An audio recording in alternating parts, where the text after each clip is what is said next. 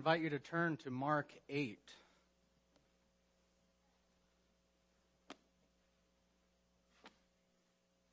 Mark 8.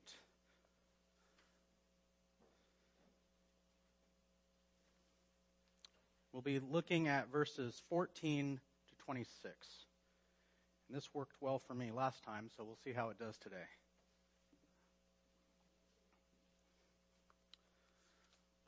Titled this, Discipled Despite Dullness. Discipled Despite Dullness. Now, some of you know that I work bivocationally in addition to my responsibilities here at the church, at least for a short while anyway. And I'd like to tell you just a brief bit about two individuals that I work with. They are the teachers that I help in the classroom. And they are quite exemplary. I can't speak highly enough about them because of the character that they demonstrate while they work with their students. Teaching students requires teachers to be adaptable. No two children are taught exactly the same way. And sometimes in order to teach this child, you can't take the way that you taught this child. You need to modify your approach. You need to adapt. Teaching students requires the teacher to be flexible. Teaching students requires the teacher to be selfless. Because the last time I checked, students are just little people, and people are sinful. And to teach requires selflessness and kindness. Teaching requires the teacher, I think perhaps one of the most important qualities, requires the teacher to be patient. Patient. And these two teachers of whom I speak about are exemplary because despite the whole gamut of obstacles and setbacks that they have, sometimes from their students, sometimes from their coworkers, sometimes from administration, they are exemplary because despite all of those setbacks, I see these teachers do their job faithfully, patiently. I see them exhibit sympathy. I see them show compassion. I see them show kindness, and they do most everything well. Despite all of their setbacks, despite all the obstacles in their path, what really inspires me when I see them do their job is the joy that they have when they help their students, despite their setbacks, reach their goals. And I look and I see the fact that their students reach their goals through the support and through the leadership of these two individuals. That inspires me. What we see in our passage today, the Lord Jesus Christ being in a similar vein, a patient teacher for his 12 disciples. He too is exemplary, as he has not only endured with much patience the setbacks of the 12, but as we'll see in today's text and next week's text, the Lord Jesus finishes everything he starts. And he will lead these students of his to the completion of their goal, namely to be gospel-grounded fishers of men. And the way I divide this text, it'll be in three parts. From verses 14 to 16, we'll see the disciples' dull vision expressed. In verses 17 to 21, we'll see their dull vision assessed. And then in verses 22 to 26, we'll see their dull vision illustrated and, more importantly, alleviated. Verses 14 to 16 reads, "And they had forgotten to take bread, and did not have more than one loaf in the boat with them. And he was giving orders to them, saying, 'Watch out, beware of the leaven of the Pharisees and the leaven of Herod.' They began to discuss with one another the fact that they had no bread." Now, knowing that the shadow of Calvary is looming closer day by day, Our Lord Jesus knows that he must spend his remaining time shaping his disciples. It is through their apostolic witness and their apostolic teaching and preaching that they will become the foundation of the church. It's not their personality. It's not their worldly accomplishments. It's not their charisma. It is their apostolic teaching and preaching of the Lord Jesus Christ. Through these men, the gospel will hit Jerusalem like an evangelical wrecking ball. And after that, it will hit Judea and Samaria and all the way to the ends of the known world, even reaching Rome. And Jesus, if you remember, had told them in the beginning of Mark's gospel in chapter 1, verse 17, he tells the disciples, "Follow me, and I will make you fishers of men." And I don't know about you, but these disciples aren't exactly shaping up in the texts that we have been reading. They're not exactly showing to be promising material, are they? Now, I want you to put on your imaginary cap and imagine that that a guy calls you to be his disciple. He calls you to follow him and to learn from him. And on your travels with him, you see all sorts of amazing and wonderful and marvelous things. Over the course of 2 years, you see him day after day after day, healing the incurable, healing everybody that comes to him and turning absolutely nobody away. Nobody leaves untouched, unhealed. There's not a single malady he can't instantly cure. There's no disability or handicap or impairment that this guy can't restore people back to 100% biological perfection. There's no demon that crosses his path that he can't command and not get immediate, instantaneous submission and obedience. There's no meteorological phenomena. There's no weather that can deny him. The greatest storms, the fiercest typhoons shut their mouths, as it were, when he tells them to be quiet. He turns great storms into great calms. And in a moment produces tranquil serenity where there was but a hurricane a moment before. And for 2 years, this is the stuff that you see on a regular basis. I mean, maybe not on Tuesdays, but you see these things regularly. And there's nothing this guy can't do. He really, honestly seems to have the power of God at his disposal. The power of God is with him.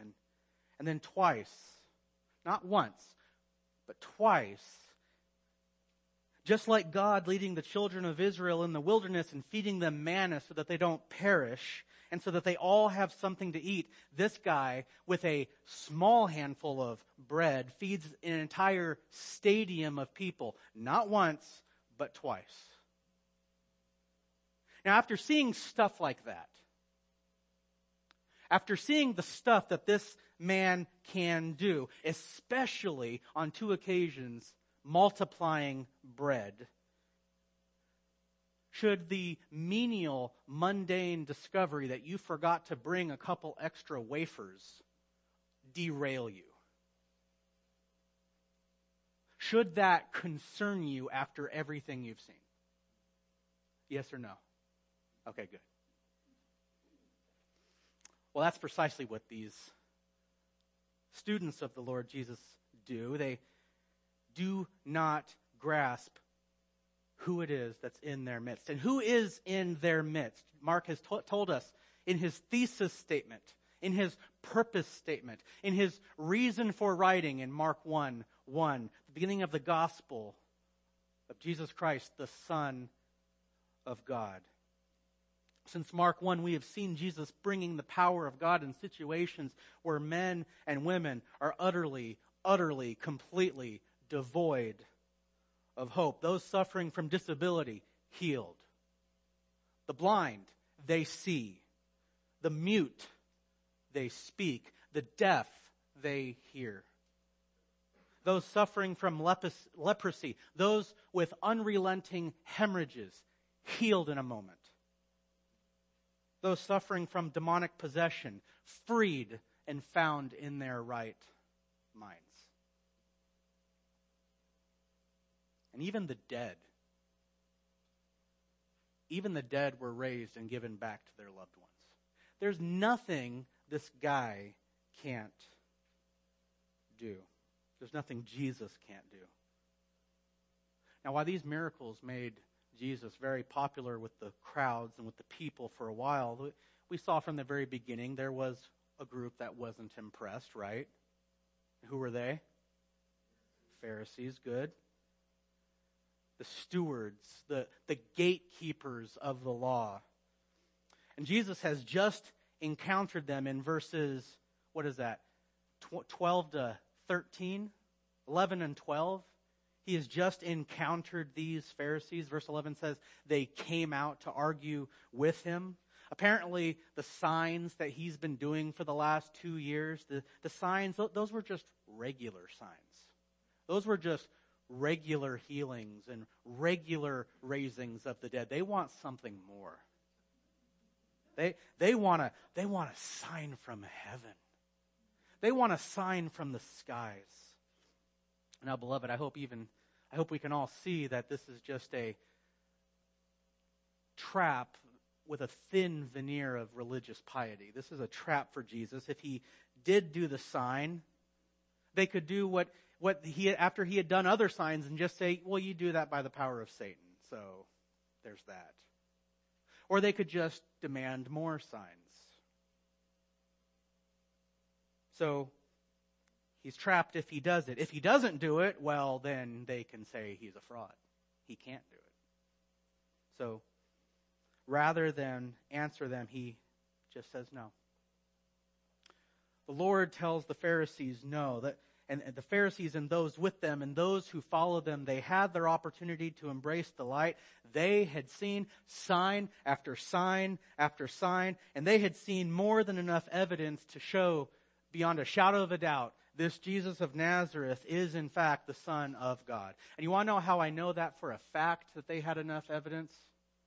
In John 3:2, Nicodemus, whom Jesus calls the teacher of Israel, perhaps being one of the leading teachers within the Pharisees, he says to Jesus, we, and who's we? He's speaking on behalf of the other Pharisaic group. He says, we know you are a teacher come from God because nobody can do these things unless God is with him. They had seen plenty, but their hearts were hard. Their hearts were hard, and they were thoroughly entrenched in a system of formalism, of external religiosity, which made, in their eyes, faith and repentance unnecessary. In fact, it made faith and repentance scandalous, offensive. That was their leaven.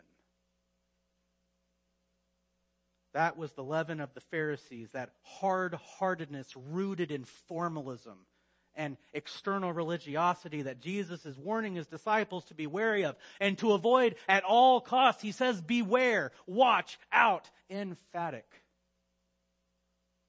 Watch out for the leaven of the Pharisees. And Herod had his leaven too, worldliness and a love for sensuality, a love for one's sin that hardens the heart. Remember, Herod heard John the Baptist. He used to enjoy listening to John the Baptist, and he heard John preach over and over and over and over. And did Herod convert? Did Herod repent? No. Herod had seen enough light too. The time is coming, beloved, when Jesus' ministry would be handed over to these 12, and it was through them. It is through their apostolic ministry that the gospel would spread. And as Ephesians 2:20 says, that the church would be founded upon them. They would need to be steadfastly holding to this gospel of grace and truth.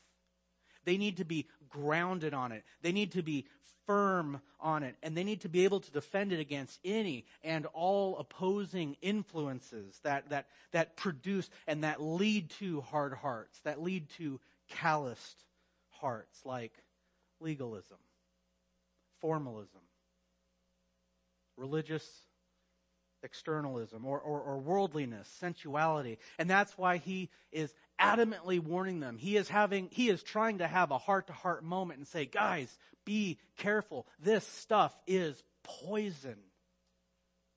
It will influence you in ways you don't see. Beware of that leaven. And are the 12 listening? Do they have sober ears? Are they picking up what Jesus is laying down? Are they sipping what he's brewing? No. Verse 16 says,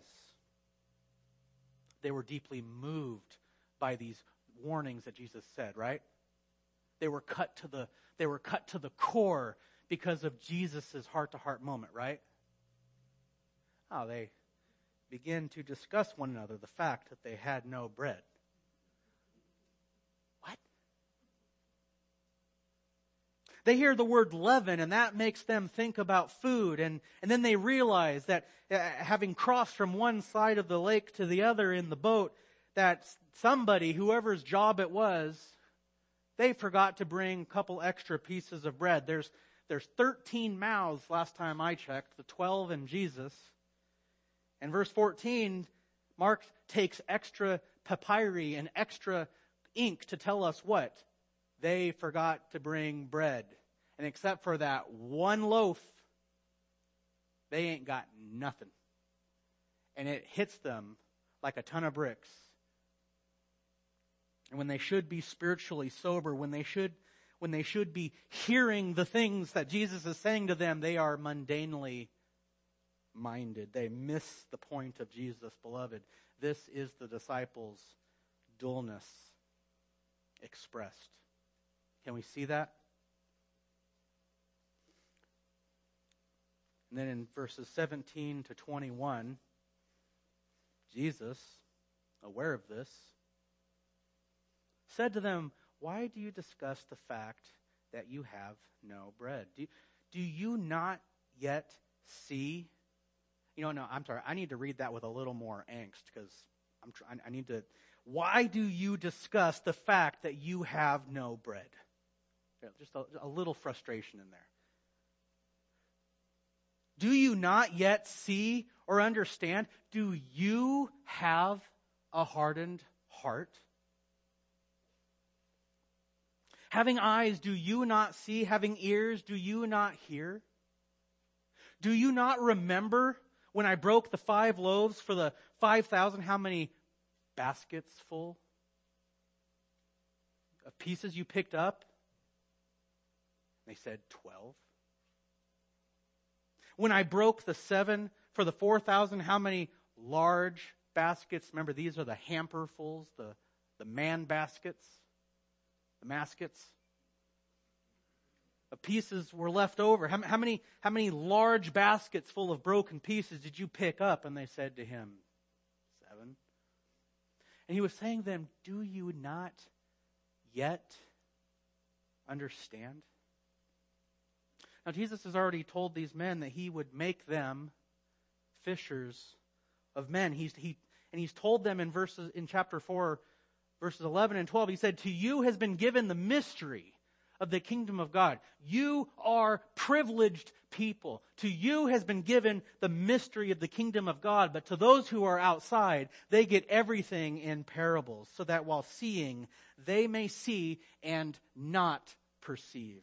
And while hearing, they may hear and not understand. Otherwise, they might return, they might repent, and be forgiven.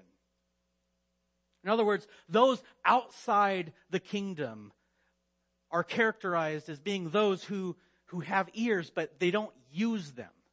They're not listening ears. And who have eyes, but they don't understand. They don't have perceiving eyes.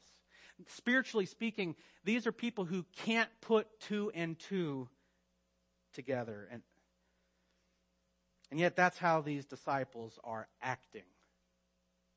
They've been given light. They are those who are on the inside. They have been with Jesus and following Jesus and learning from Jesus, and yet they are spiritually dull.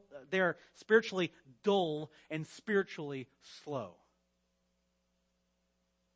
And if appearances are anything to judge by, then those who are on the inside are acting and look like those who are on the outside.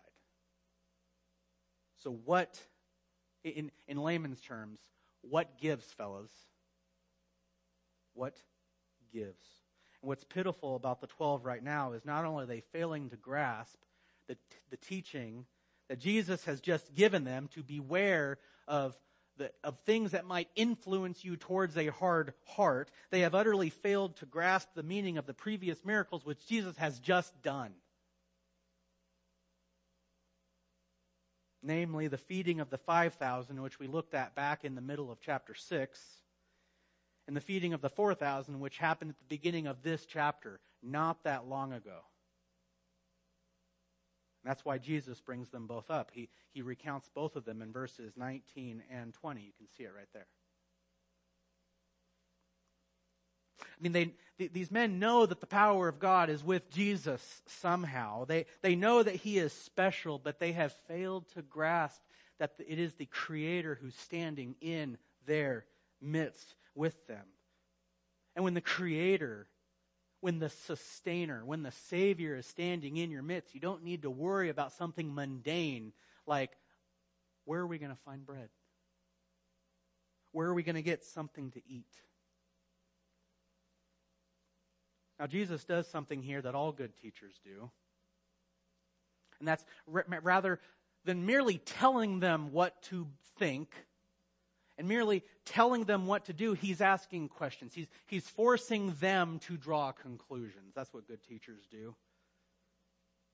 Notice that he isn't calling them names. He's not berating them. He's asking provocative questions whereby these men must produce conclusions. They must provide answers on their own. He wants them to think for themselves. Think this through. To you has been given the mystery of the kingdom of God. Why then are you thinking like those who are on the outside? To you has been given the mystery of the kingdom of God. Why are you hearing and seeing and perceiving and acting like nothing's been given to you? Why? Why do you act like someone who has a hardened heart? Does that sound like hard words? Does that sound like those could be confronting words? And I wonder, did they try to answer that? Did they come up with some kind of a defense or a response that Mark doesn't tell us? We don't know. Now, another thing that good teachers do is they provide illustrations to drive home their points. And I believe that's what Jesus does. Jesus does that very same thing right here with the 12 in verses 22 to 26. He illustrates their dull vision, and he also provides the basis for alleviating it. Verse 22 says, "And they came to Bethsaida. And they brought a blind man to Jesus and implored him to touch him. Taking the blind man by the hand, he brought him out of the village. And after spitting on his eyes and laying his hands on him, he asked him, 'Do you see anything?' And he looked up and said, 'I see men, for I see them like trees walking around.' Then again he laid his hands on his eyes, and he looked intently and was restored and began to see everything clearly. And he sent him to his home, saying, 'Do not even enter the village.'" Well, in this third scene, Jesus and the disciples come to Bethsaida, and the text says that they brought a blind man to him. Now, the context isn't clear It's either the disciples or the people of Bethsaida themselves. We're told in another gospel that some of the apostles are from this town, so maybe they still had family here. Maybe they had friends here, and they go in as some of the homegrown boys. And a blind man is brought to Jesus. And they, either being the Bethsaidans or the disciples, they implore Jesus to touch this man. Why? Well, because Jesus has become known as the teacher, but even more so as the healer. And the means of his healing, the way people have understood him to heal, is that he heals by touch. He heals people by touching them. And we've seen that he heals everybody. Nobody is turned away. Not the pariahs, not the outcasts, not the lepers, not the unclean, not those with long, painful hemorrhages. Nobody is turned away. And the common thought is that people suffering from these kinds of things were thought to be under the curse of God. You remember the blind man in John 9? The disciples asked Jesus, "Teacher, who sinned, this man or his parents, that he was born blind?" The thought was, if someone is blind or sick or maimed or disabled or possessed, they are that way because they are under the curse of God because of their sin, and they were to be avoided. You don't go near these kinds of people. That didn't faze Jesus. He goes right on and takes this man, just like all the others, touching them and healing them all, lepers, unclean, bleeding, the dead, and here the blind. He takes him by the hand. Now notice, what is different between this text and the norm? What is normally going on when Jesus is healing people? Is he surrounded by just a couple or by massive throngs? He's normally, as Mark 10 tells us, and became the norm for about 5 chapters, Mark 3:10 says, he healed many with the result that those who had afflictions pressed. Think of a garlic press. That those who had afflictions pressed around him. They confined him in order that they might touch him. That has been the normal for 5 chapters. Where are the throngs of people now? Where are the masses of people pressing in around Jesus, pleading to be healed? There's just this one man. Well, if you remember back in chapter 6, Jesus has already been to Bethsaida. And he has done many miracles there. And the people have seen his miracles. They have heard his teaching. And beloved, the sad truth of the fact is that these people have rejected him.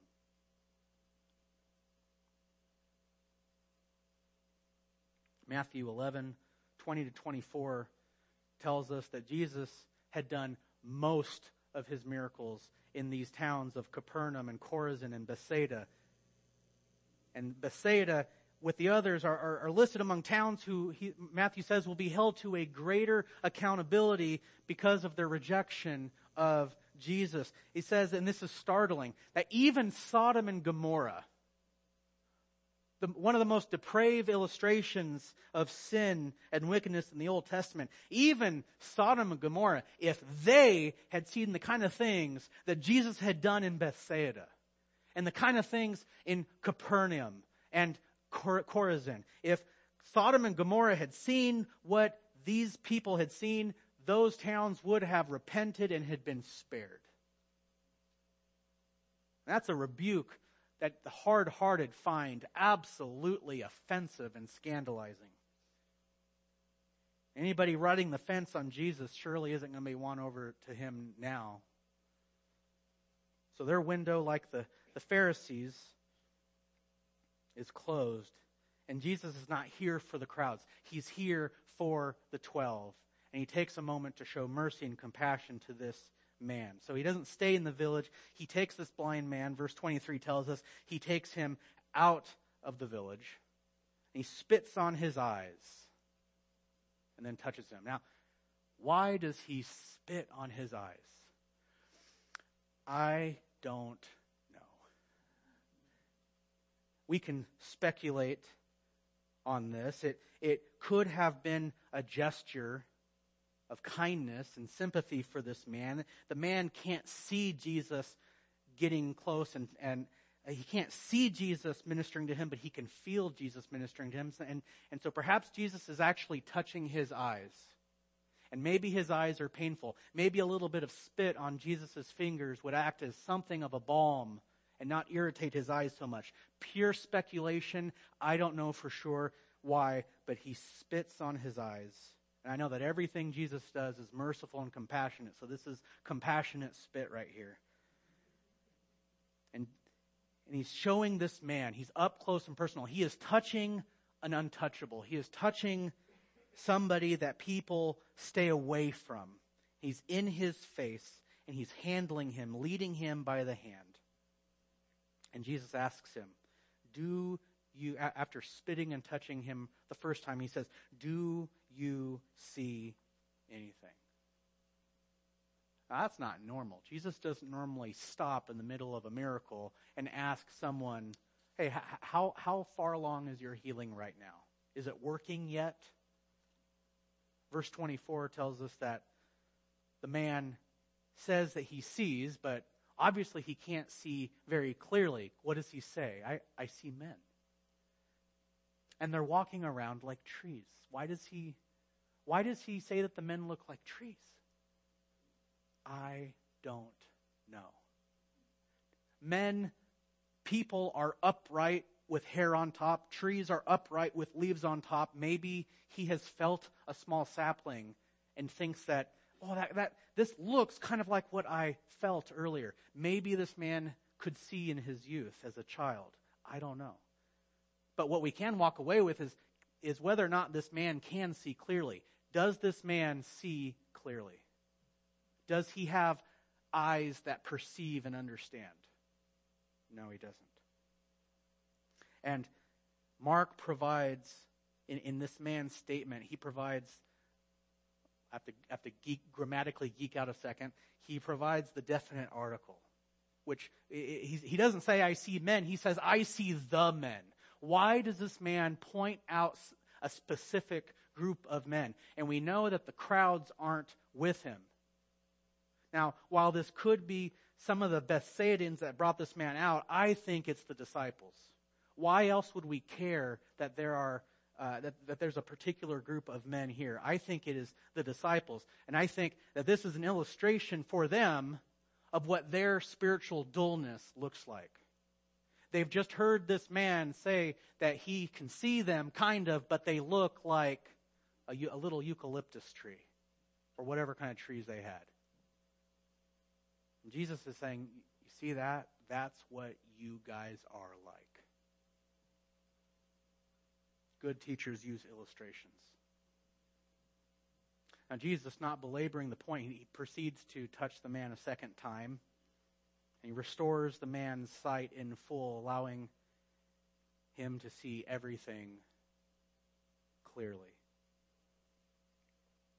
And considering what he has just rebuked, considering how he has just soberly rebuked the 12, and he has shown them visually what their dullness looks like, how could they not be comforted knowing that Jesus fully restored this blind man so that he could see clearly? And if he would do that for this man, if he could help this man see clearly, surely he could do the same for them spiritually. Beloved, isn't it a comfort? Isn't it a reassurance to know that your good teacher in heaven is committed to you and that he will see you cross that finish line? Now, what can we walk away from this text with? 4 things. First, be patient with the spiritually dull. Be patient. Have patience with the spiritually dull. Those who frustrate you because they don't get it, those who frustrate you because in your eyes they haven't shaped up yet, may one day yet come around and they may yet see the light. The disciples don't get it yet, but beloved, this whole gospel breathes, the whole narrative breathes with the confidence that they will get it. that they will come around, that they will repent of their dullness, and that they will be forgiven and mightily used. And we know from the pages of Acts that they did. We also know from the fact that Jesus has promised that he will make them fishers of men. And Jesus' word is good, so there's that too. So be patient. Secondly, keep yourselves humble and lowly minded. The danger here is in presuming that there's nothing more for us to learn and that we know it all. Proverbs 16:18, pride goes before destruction, and a haughty spirit before stumbling. Let me encourage you, don't be hard-hearted, and in so doing, place more obstacles in Jesus' path to teach you and to lead you and to shepherd you. Don't make it harder for the Lord than it already is. Jesus rebuked his 12 for their dull hearing. Learn from their errors. Third, be patient, or persevere in your learning at the feet of Jesus. Persevere, continue, press on. Don't be content to stay where you are in your learning at the feet of Jesus. Use your minds. Use your minds and think for yourselves, how will this scripture bear its fruit in me? How must I change because of the word of God's confrontation with me? What does God want me to do with his word? How do I apply this truth? How do I become a better hearing disciple? How do I become a more disciplined disciple? Beloved, have ears to hear the words of the Lord Jesus and look to him to move you further along to spiritual maturity. Persevere in your learning. Fourth, and perhaps the most important, perhaps the most critical, is to look to Christ for everything. Look to Christ for everything. Look to him for your comfort. Look to him for your joy. Look to him for truth and for learning. Look to him for everything. The rebuke for the disciples in this text, Snoqualmie Valley Bible Church, the rebuke for the disciples is due to the fact that they did not understand the question that they themselves asked back in chapter 4, verse 41, after Jesus spoke and the storm stopped. When he turned the mega storm into a mega calm, they said, "Who then is this man?" And after 4 chapters of that kind of stuff, they still can't answer it right. Who is this man who heals the sick, who raises the dead, who casts out demons, and who's master of nature? Beloved, he is God. He is God. He is Emmanuel. He is God with us. He is God with you. Do you know that? Has that truth impacted you today? Jesus is God with us.